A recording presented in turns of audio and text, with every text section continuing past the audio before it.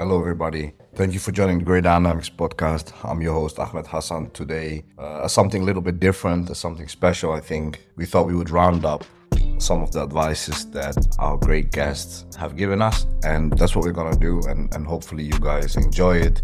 We've published a really great article for people that are interested in becoming intelligence analysts. It's mainly for the US perspective, but I think from other intelligence fields and countries, they would have some great insights too. We're gonna try to do one from different countries and experiences, so look out for those.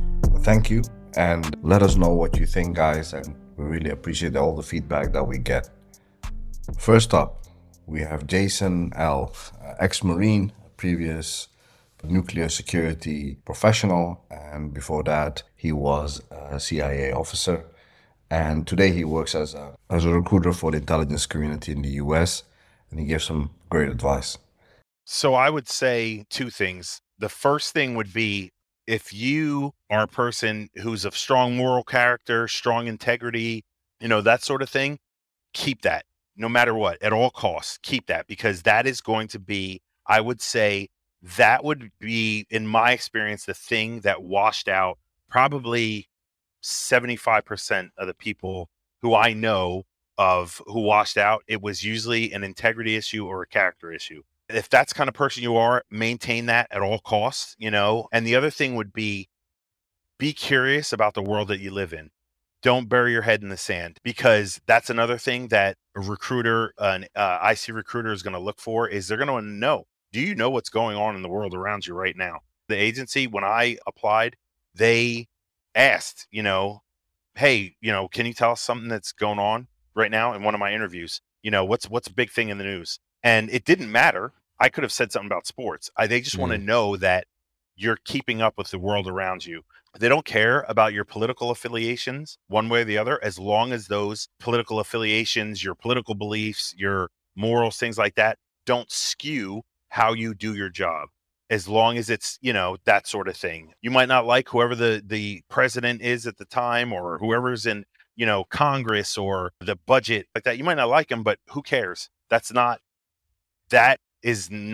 not affect your job. So they're going to want to see those things. They're going to see that you can be not morally ambiguous, but you can have your morals. You can have your strong morals, and you should, have those things.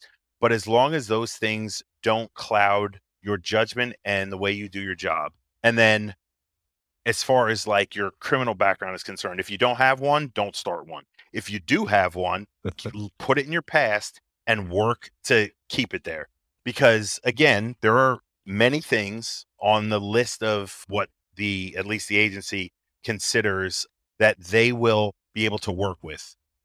What they are, I can't say. I don't know exactly, and probably wouldn't say, because I don't want somebody saying, "Okay, now I can go rob a bank and I'm fine." Yeah. But as long as it's not a repeated pattern and a history, because again, that speaks to your character, you should be okay. And if you're associating, even if you're not, you don't partake in those things. If you hang out with people who do, they're going to find out. And that would be enough for them to say, no, thanks. Because again, that speaks to your character, So I would say, long story short, keep up with the world that you live in, and be able to speak about what's going on, give your opinion, because that's a part of intelligence reporting. Is you report the point in that process, especially as an analyst, you're going to be asked to give your opinion on why you think such and such happened, or this world leader said what they said. So be prepared to give your opinion as well as the facts, and just keep your nose clean. And if this is what you want, then push for it. Let the agency or let the IC tell you thanks, but no thanks. Don't let anybody else dictate that for you. You don't want to do that. You don't want to go work for the government. Our government's corrupt, or such and such is in office right now. You don't want to go work for them right now, because it's not it's in office. It's about the agency that you work for and the job that you're doing. That's it. Fair enough. And is there anything that you could say? I mean, I think these two are very important, as just you stressed them.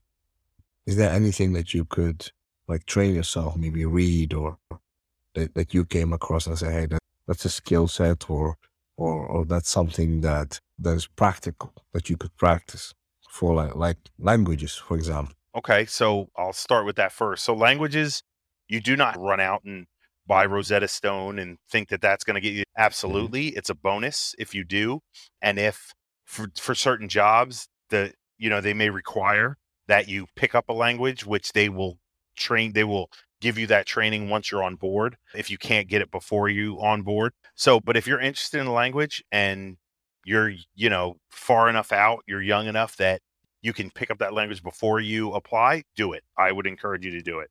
When I was in college, I didn't speak any languages until I got to college. Then I studied some Egyptian Arabic. And then living in Japan, I picked up some of it horribly in both cases, but I still picked up some. But you can actually monetarily, you can be awarded bonuses for speaking and writing and reading at a certain level. You'll test. And if you, depending on how high you score and maintain it, you could get a lot of money for that sort of thing.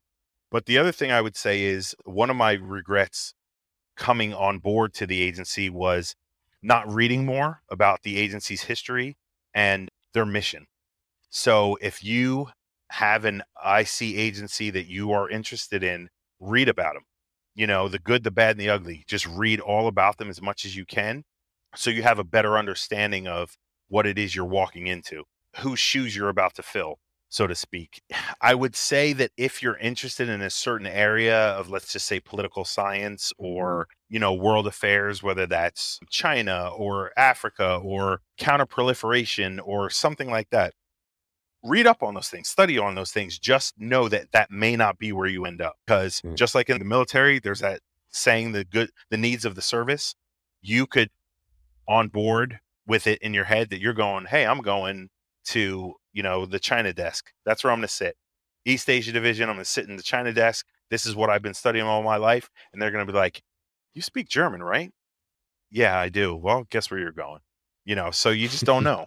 They're going to try to use the skills that you have. If they're, through the interviews, they're going to find out that, hey, I studied a lot on China. I'm very interested in that.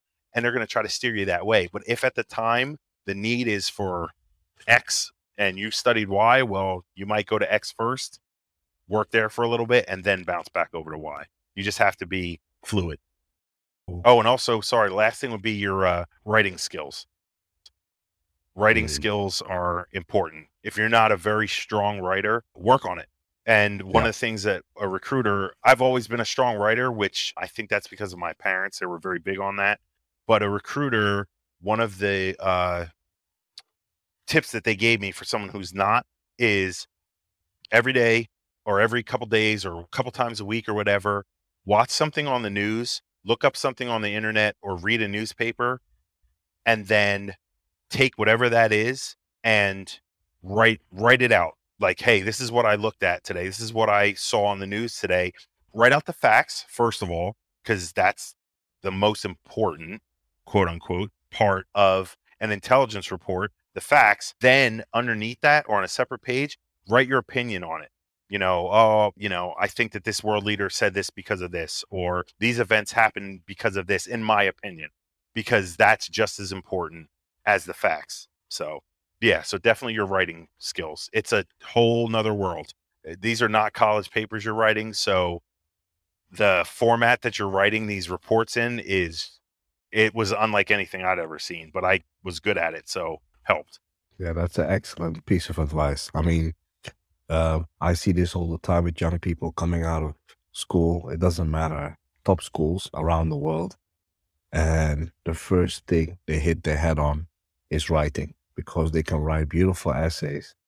But when it comes to writing reports, straightforward, don't mess about, don't waffle around. Yeah. That's where everybody struggles. And I mean everybody. It doesn't matter how smart you are. If you've never done it before, that's a huge one. And I think also for us, something we pride ourselves on to focus on when we have new people or interns, and with the training, same way, to get that to a point that you're confident and people giving you an assignment can be confident in your writing. Yeah, that's it. And it's got to be uniform. It's got to be, everybody has to write the same way, because the person that's going to end up reading this stuff and possibly using it to formulate policy or, whatever, there can't be any room for variation. It's got to be the same, because especially if it's going in the PDB, the president's daily briefing, they just peruse through that thing. So, and most of them don't read it themselves. I believe they're, it's a briefer who does it for them, but it's got to be succinct, to the point, and these are the facts, so that's how you need to learn how to write. So yesterday you and I talked about this, that you have a couple of years left. What are the plans after you leave government? Yeah, I'm about 5 years from retirement. Once I'm done doing that, my wife and I's plan, on a personal note, is to buy the biggest RV, because she's not a camper at all. So, and she's giving me a dirty look right now, because she wants one where she can do everything in it. She could shower, whatever. The only time she wants to go outside is to, I guess, look at the weather or something, and then just travel around. And then also, because I'm retired from the Marine Corps, we can fly what's called Space Available. So we can go to just about any military base, air base, and if they have flights going out and they have room on it, pay a small fee, hop on board, fly to wherever that plane is going. So that, and then professionally, because I'll be retired, I guess it technically wouldn't be professional, but I'd like to teach at some point, somewhere, with a company like yours or something. I'd like to be an instructor, just pass on the things that were passed on to me. Awesome. I mean, yeah. Raise my grandchildren. I mean, you look very young, so I don't think people would assume you have children, but yeah, 2 of them, beautiful babies. Amazing. I always ask this, not only in podcasts, but I ask this to everybody that I speak to. What are you reading right now? What am I reading? So right now I am reading Call Sign Chaos. It's a book about General James Mattis. I'm sure most everybody is familiar with him, and it's really a book about him and his career. It's just as much, if not more, a book on leadership and how to acquire those skills, that sort of thing. I really just started it, so it's I'm just getting into it, but it's pretty good. However you feel about him, he was, from what I understand, was a pretty good. I never served under him, but he was a pretty good leader. So someone gave it to me as a gift, and I think said, most agree on that. Yeah. So I mean, love it or love him or hate him. I'm the kind of person where whatever it is, book, whatever, I'll try to take the good out of it. I'll try to, even if, I don't like the person, if they're spewing some sort of knowledge, even if it's something I don't agree with, I can take it and say, okay, that goes on my list of things that I definitely don't want to do. If it's an experience they had, something I don't want to do, and I can still use that in my life. So far, so good.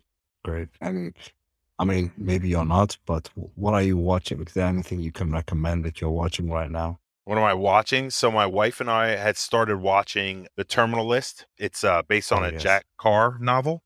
Simultaneously, without her, which she hates, I'm watching a series called The Old Man. Yeah. See, I just got another dirty look. She just gave this look of betrayal. I started watching that, and it's with Jeff Bridges. He plays a long retired CIA officer who cut his teeth in Afghanistan with the Mujahideen. And basically it's his past is coming back to haunt him, and people want him dead. And so he's got to stay on the run. And it's really, really good. Here in the US, it's on FX. Yeah, it's really good. I'm going to check that out. I think I interrupted you. You wanted to add something. Oh, no, I was saying it was a half joke, because it's actually true. Plus any Marvel or DC movie that comes out, I'm hopping right on that. So I'm a geek like that. You're in good company here. I'm looking forward to Black Adam. Yes, that's going to be good. DC version of Black Adam. I want to see how because he's always known as a quote unquote bad guy in the comic books. Yeah. I guess for those who really don't know him very much, but he's like an anti-hero. So I'm curious to see how they portrayed him. And honestly, I don't think they could have gotten anyone better to play him than The Rock. Maybe you could have played him, I'm sure. Stop it. I'm nowhere near that shape. So I wish. I don't think I will be able to maintain that in this lifetime or even the next. But thank you, though. Jason, thank you so much for your time. Is there Of course. anything you would like to add that we haven't touched upon, or that you want to get off your chest, maybe? No, not really. I mean, for better or worse, actually worse, we are living in. I think I've said this phrase probably 4 or 5 times in the last couple of weeks. Since 9/11, we have been witness to, or participated in historic and sometimes horrifying events that people before and maybe after us will never seen or will never see. And what it's done to at least this country, and from what I can see of the world too, it enrages me and it saddens me.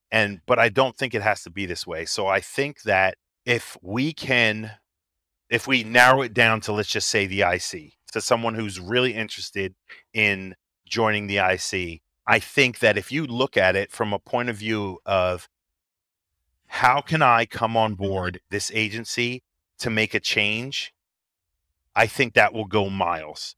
And when I say make a change, I don't necessarily mean socially. Those things will probably come from above us as they have, whether they're forced or it's like, hey, it's time that we, come into the modern age and do these things. Those things will take care of themselves. Those things will happen. And rightly so, in most cases, rightly so. But I think if, as far as the prospective IC employee, someone who really wants to do this, if they can come on board with, oh my God, I live in a time where anything is possible, good and bad.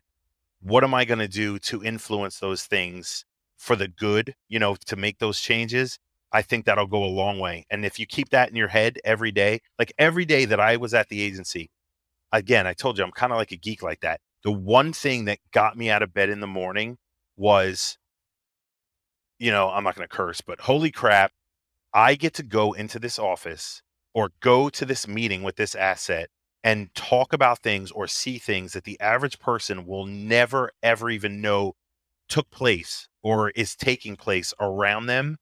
And so I'm going to do it the best of my ability. And I worked with people and was mentored by people who are in books and portrayed in movies. And I won't talk about who they are, but some of the most amazing men and women I have ever had the pleasure of working with and for. And those things, because they helped change the world when they came up, and they passed it on to me.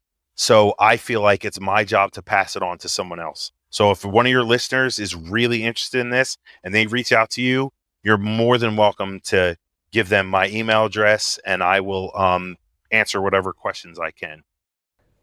Our next set of advice comes from Jack Margolin, the former program director at the Center for Advanced Defense Studies. Since we last spoke, Jack is at Palantir, but Jack gave also some great perspectives on research and how to approach analysis and publicly available information.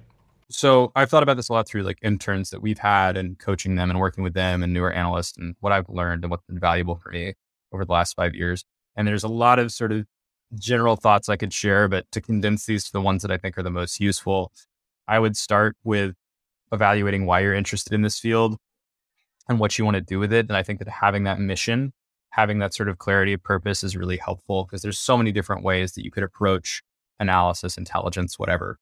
And that will depend on the sort of relationships that you want to build and have and change you want to affect. A big part of that, honestly, is to just, and I would say this is important for the fidelity of people's work when they're breaking into this field, and generally for their health and well-being. As someone much wiser than me once said, most things happen without you. Mm-hmm. Don't feel like you have to engage with every problem. And I think that Twitter is such a valuable resource for people breaking into this field, not necessarily for them to raise their profile, yes, but more importantly, to start building connections with people that know certain problem sets or have higher context in certain areas to help you fill in the gaps in your knowledge. But it's also, I think it can be really poisonous, because it kind of creates this race where so much of what we see in sort of OSINT Twitter, people talking about politics or international security, is this sort of race to be the first person to include some kind of satellite imagery or thing that they found on Telegram. And like, God knows I've been guilty of that in the past too. But if you're not engaging with a problem set that you know really well, it's so likely that you will get something wrong. You will unintentionally share disinformation. And ultimately, being part of that scramble, I think, is really tough and not particularly rewarding, and isn't necessarily going to help you build skills. Not going to help you build skills to really be useful, because that's what we all want to do, right? We want to be useful. What I would recommend people do instead is to really think about what their interests are. And those could be thematic. Maybe you're really interested in forced labor. It could be regional. I've done a lot of work on, let's say, specifically Latin American security or Latin American illicit mining. I'm really interested in environmental degradation. It could be technology based or sort of like looking at a specific data feed. This is clearly my bias. I'm super interested in aircraft and the aviation. Based on that, I would recommend that people starting to break into this field and establish themselves start to develop the skills that they can use to demonstrate a unique value add. You are going to have a really hard time developing transferable, sustainable skills at just looking at everything all the time. Yeah. It's much better to say, this is really what I am going to focus on for the next 3, 6, 9 months. And I'm going to learn what there is to know. And I'm going to start to develop not just knowledge, but skills that let me look at this in a way that other people can't. And then I'm going to use that to start engaging with other problem sets and with other people in the field. That's really what's been most rewarding to me. Like people talk to me a lot about Wagner because that's most of the public stuff that I talk about. My team does so much other stuff that is in many ways, I think, much cooler and more impactful than my work on Wagner. But I talk about that because it is something that I know and I've looked at for a long time. And I can use that to engage with people who have more knowledge of the countries that they're active in or other sort of phenomenon that overlaps with that. People that know Ukraine better than I do. I lived in Ukraine for 9 months, but I don't speak fluent Ukrainian. I don't know the sort of ins and outs of this conflict in as much detail as many analysts do. But I can say, hey, I really know a lot about the networks behind Russian private military companies.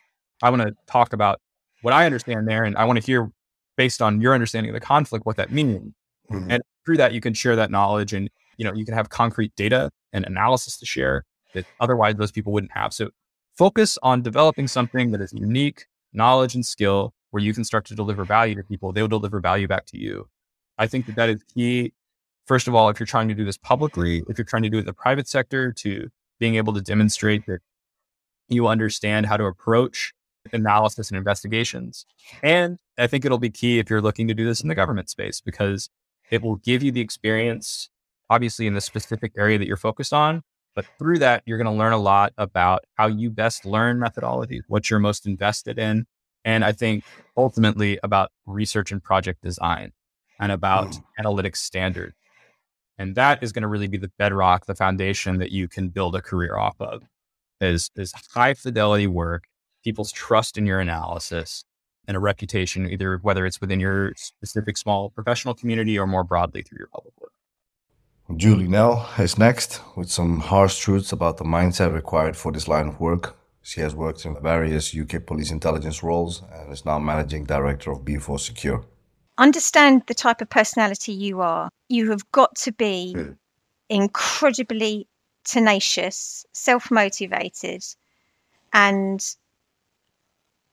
have a real problem-solving mind. If you're not those three things, you're not going to survive, or you're not going to be decent in the intelligence field. And the reason being is because you're constantly hunting for something. And then the problem solving bit is making those links and being able to answer the so what's of what those links. So it's no good just, trawling through, cutting and paste. There you go. That's everything we found on Joe Smith. Well, what does it tell me then? Well, why have you found all that? Well, was there anything in particular that sort of stood out? So to me, somebody that calls himself an intel researcher or an intel analyst, if that's all they're doing, that's not my world. That's just anybody can do that. To be a really good analyst, OSINT researcher, or intelligence officer, you have got to have such a curious, inquiring mind. Yeah, you'll jump to the wrong conclusions, but that's why analytical techniques are so important to stop you. Play your devil's advocate, do your red teaming, do your backcasting. Make sure you're using anything in the book you can to make sure that you're not coming to the conclusion you want to, but you've got to have a tenacious inquiring mind. You've got to be willing, I think, as well, to constantly train and constantly learn. Look at the new techniques, especially in the OSINT world. Look at what's changing. Look at what's new in the field. Don't rely on software. I have tried so many different, we've got this amazing piece of software. It will do all this trawling. You'll be able to find this person that will tell you everything. No, it doesn't. And if you just want a very basic overview, then fine. If you're wanting to really dig deep, you have to do it. You do it manually using various bits to help you build your bespoke search for that individual or that group or that geographical location or that asset. You cannot think you can put something into this one size fits no one piece of software and it's going to drag up everything. In fact, what it can do is give you false things back, saying there's nothing out there. Oh, right, there's nothing out there. And it's for me, it's that manual hard graft that finds those absolute nuggets, and it's frustrating. The other thing is, I don't think you get these different personality types. If you're what I call a completer finisher, you make a brilliant investigator, shall we say, because you see it all the way to the end, to the trial, through that. And as an intelligence officer, 9 out of 10 times you'll be compiling it all, putting it into a report and releasing it into the wild or to your client. And you've got no idea what they end up doing with it, where they go with it. Do they then proceed with it? And you've not got to really care because you're then on to the next project. Do you see what I mean? And sometimes it will sit in somebody's drawer. If you're going to get upset about that, again, wrong job. So it's, again, you've got to, I think, look at who you are as an individual. Next, Dave Luke. Dave is an information and strategy advisor. He has worked in more than 50 countries, including managing emergency missions in Africa and Middle East. First and foremost, ask for help. Like, no ifs, no buts. Find someone close to you that might know someone else and just use the network effect. Yeah. Don't be shy. Just ask yourself that question. What's the worst that could happen? It's a bit of a Timothy Ferris-ism. He says it all the time, but what is the worst that can happen? Ask for help, ask questions, and that then leads to put yourself out there. So look for opportunities and don't be afraid, as I say, of asking or looking for an opportunity. But the key is recommendations. And I think that's how I've been, on a personal level, been really lucky over the years to have, we'll call them mentors, guardian angels, whatever cliche we want to go. People are like, Jesus, do you know what, Dave? I might just back you in this one. So therefore, it's about developing. People talk about networking. It's about developing, for me, emotional intelligence to match vocational skill or academic qualification. So, it's about, I think the key there is like developing a network, connections, contextual understanding, as well as a skill set. So and I'll focus on Mind Action to start with. If you want to be a technical operator where you're dealing with the devices, there's some very structured training programs and qualifications through the International Mind Action System standards. So there's a system of the International Mind Action standards where you will get, literally skill and technique training, how to deal with explosive devices. And that's a very good, tangible entry point. If you want to look at the slightly more research, evaluation, looking at accountability to effective populations and that community engagement element, well, then again, there are not barriers to entry, but there's an assumption you will have certainly as call it an expat on a program, you would be a university graduate in an appropriate field, and that appropriate field could be anything from social sciences through to project management or the like. So while that's not a direct, it's like really, really simply get out there, get experience. And do that by milking your network. And if you don't have a network, Google a company that you know, Google it, look for a few companies in your locality. And you know what? Email the CEO. Don't mess about with anyone else. Email the CEO, phone the CEO, tell them your story. Don't presume anything. Just be like, I am Ahmed. I've just finished at high school. I've got a summer. I'd love to learn. I remember a few years ago, I was listening to a podcast. There's a consistent theme here. I cycle around an awful lot and listen to an awful lot of podcasts. So none of these are my ideas. I'm just, savagely recycling smarter people than my ideas, but just hopefully put them in the right context. And it was about the hiring policy of Google, and it was about potential and enthusiasm. So they stopped hiring for technicality. Yeah. Attitude is key. Yeah. Attitude is learned, and attitude can grow. Skills are easy to acquire. It just takes time. Attitude. And for me, it's about, I'm stating this now from another book, a guy called Daniel Pink talks about how you promote, communicate, and sell yourself. And he talks about attunement, buoyancy, and clarity. So before you communicate to the CEO of that organization, think, who is he? What do they do? And what might you be able to offer? Go there, buoyant. Go to 10 of the organizations. Realize you will get knocked back. But hey, that's how you learn. And then when you do have the conversation, be really clear of what you could offer, or better, what you want out of the situation. And that boils down to just be honest. And don't be scared to just ask. Yeah. Or you could go to university, listen to all the university lectures, go to a load of trade shows, listen to all these other people. I don't know. I would say own your own destiny. We spoke to our colleague, friend, Marcel Pliszta, who is a former DIA analyst, about analysis about how to apply skills and how to apply them, most importantly, in our daily lives, in our jobs. I mean, my mind goes to like social media immediately, right? Because that's where there's a lot of like streams of information and things like that. I think people will talk about like low information people and sites like Twitter, right? Amplifying different messages and different takes and things like that.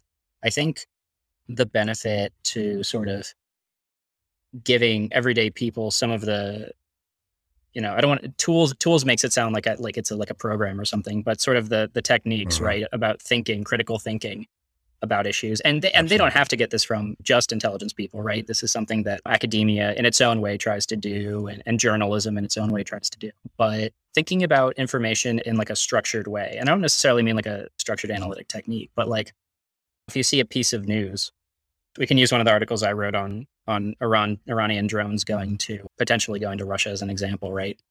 If you see that piece of news, right? Iran is sending hundreds of drones to Russia. You have your knee-jerk reaction, right? But if you're trained, or if you're just naturally a good critical thinker, which I'm very jealous of, you start to kind of break that down. You're like, okay, if this is true, what indications would I look for?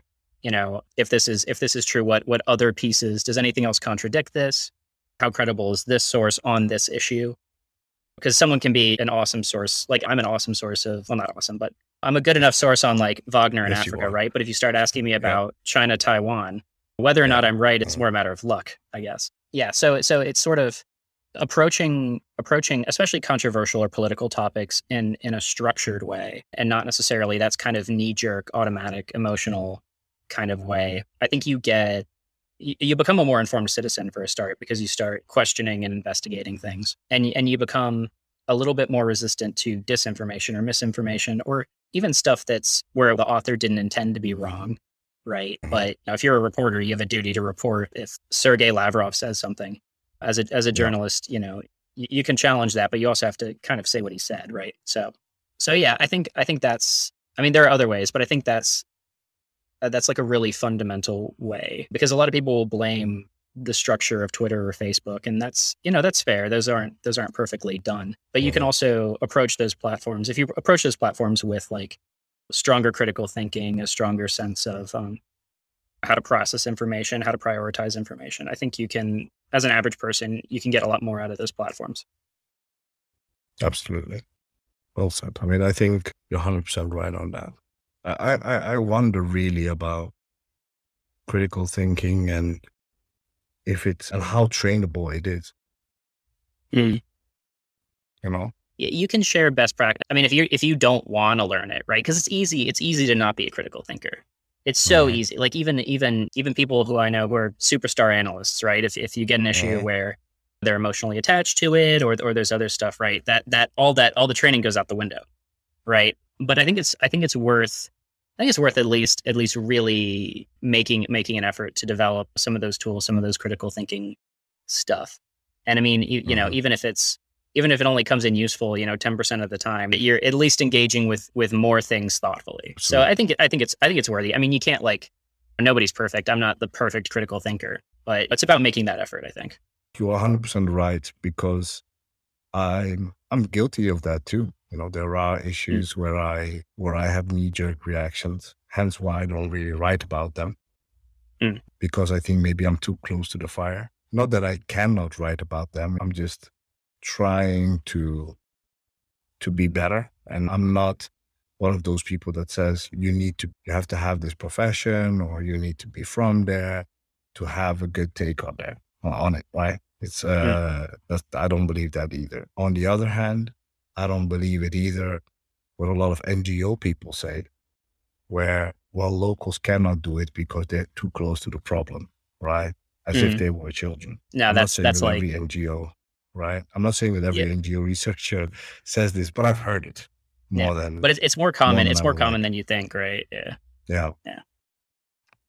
But I think also there's a perfect segue into why we're developing an intelligence training program, at least a foundational one, and I think a bit more advanced stuff later on. But I think for every researcher, it doesn't matter if you're in finance or economics, or I think general intelligence, tradecraft, like structured analytic techniques, could be beneficial for everybody to learn. If you're a student, or if you want to go into the intelligence community, in general life, if you want to just be a more, as you said, more informed citizen or critical thinker, it's very important. And that's also why I love talking to people like yourself and other experts, because I feel I'm learning, and I hope people listening are learning too from our conversations and from your insights, because that's not just beneficial, but I think it's entertaining too. Oh yeah.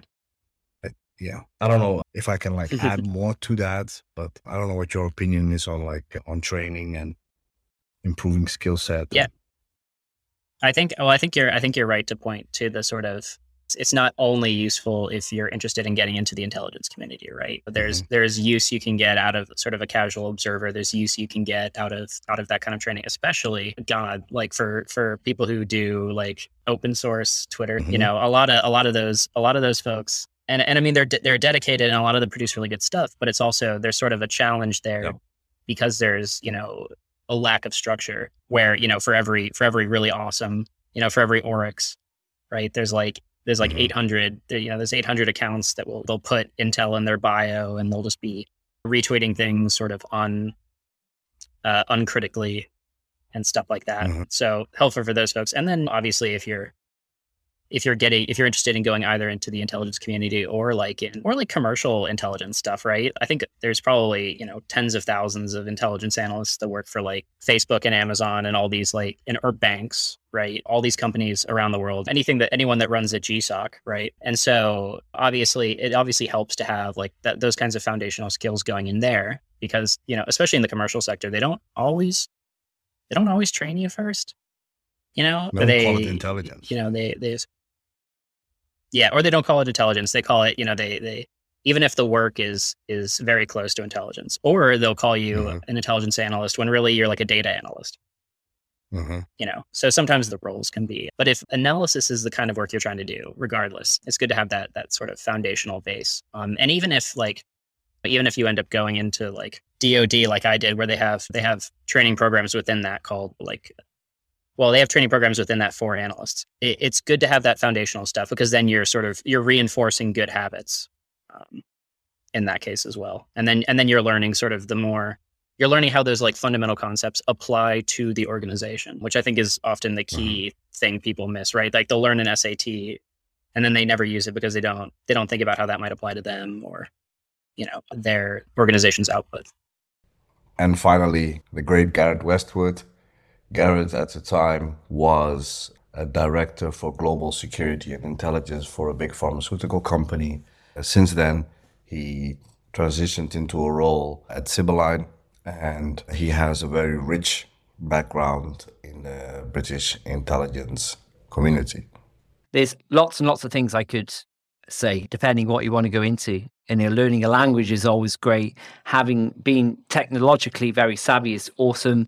There's, some great, I say cyber in inverted commas, qualifications out there like the CompTIA Security Plus that is just good to have, because these days, even if you're not in a cyber role, having an appreciation of IT and the cyber landscape is prudent. But hey, some people, that's not an essential. I'd say be very interested in the world around you. That's going from the kind of precise to really quite vague, and take a deep interest in international affairs. I mean, the corporate intelligence or kind of public sector, the security landscape, job landscape is wide. And it goes from investigations, due diligence, all the way to kind of global risk. And it's hard to make a decision what you want to go for unless you know. And actually, for a young professional, you want to be able to put your net really wide. So one wants to be able to do, a CV, a resume, 1 minute for corporate intelligence, and the next minute for a global risk, embed position or global security operations center position. So, what are the things that unite them? Get on an OSINT course, right? Because actually, whether you're doing global risk or whether you're doing kind of investigations, a good appreciation of how to do open source intelligence gathering, the tools out there is really great. Okay, so get on. There's lots of free stuff out there. Some of the stuff is more geared towards cyber, and some of it is geared more towards global risk. I've already said about understand the world around you. Get on the podcasts. I mean, long as I haven't got the time to read however many different newspapers each day now, but I would definitely get on the podcast scene. Look at most of the suppliers and resources that I mentioned earlier have some kind of podcast going on. So whilst Great Dynamics should be your first podcast that you listen to every week when it's out, of course, definitely Thank you for that. Definitely look at all the podcasts that I mentioned earlier, all the companies that I mentioned earlier that have a variety of free podcasts, and you can just catch up with the world around you. Also, in the UK, you have, I think, the Telegraph and the Times and the Guardian, a few others have daily kind of 2-minute updates as well. Get akin to what's going on around you. I mean, a lot of these positions in the private sector require a degree. Many require a master's degree as well. I would say if you're in education, look to do an internship, look to do some work experience somewhere, because as I say to many folks when we're on career advice calls, it's about demonstrating what you can do, not just saying what you can do, but demonstrating the effect of your skills. And actually, you can do that in academia, but it's better if you can do that in a work environment, albeit an internship. If I'd recommend going into the public sector. You can go straight into the private sector from academia, and many of the suppliers that I mentioned earlier, they're analysts, straight from King's College or UCL or whatever university. However, as an exponent of it myself, I would advocate public sector experience. Look at the law enforcement, right? Look at the police. You don't have to be a police officer, but there's in the UK, I know especially, and in the US, there are plenty of police civilian analyst jobs. They tend to be more targeted, more tactical and operational.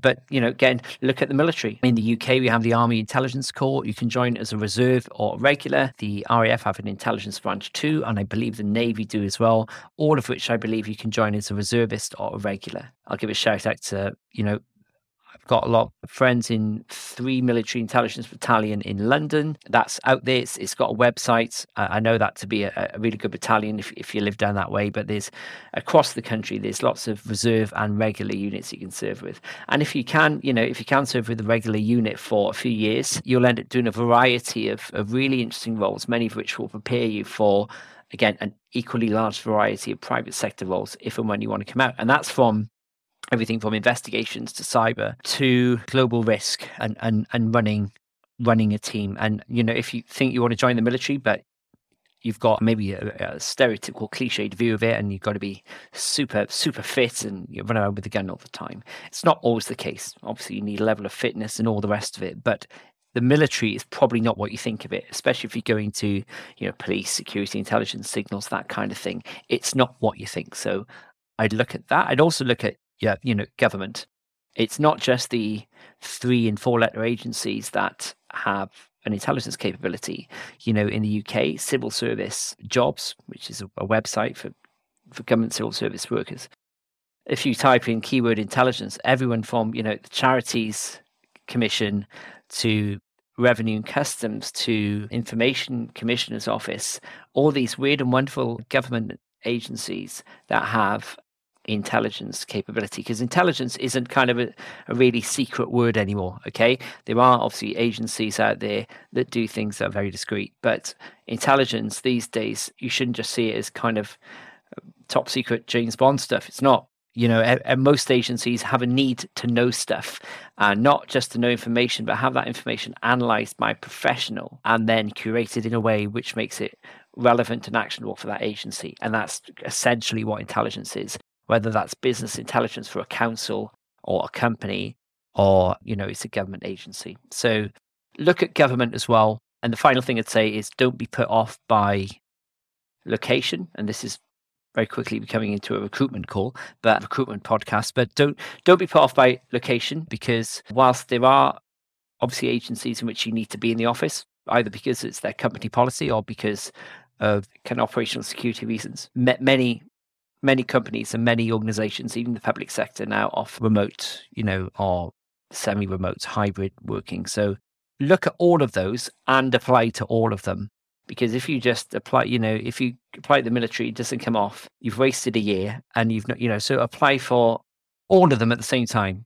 Get a police application in, look at the private sector, apply for the military if you want to, look at the government work. Nobody's going to, you're not going to be black marked for applying. It's a bit of work, but just apply to everything. And as I said, in the meantime, make sure you have an interest in the world that you're living in. Get technologically aware. I'd say, even if it doesn't push your buttons, get aware of what's going on in IT and in cyber. And again, there's many podcasts out there. The CyberWise is a really good one for lay people. And make sure you keep up with world events and what's going on, and not just broadcast media, but long form discussions by experts in the field as to what is going on. Guys, thank you so much. This is the last podcast as our normal podcasts for the year. There are some bonus episodes coming in the weeks to come. However, for the normal weekly podcast, this is the last podcast. We're going to come back in season 1 in January. Please keep an eye out on all our social media and the website, where we will announce the beginning of season 2. And we hope to see you guys soon. And it was a wonderful ride, and we hope it was as enjoyable for you guys as it was for us. Thank you.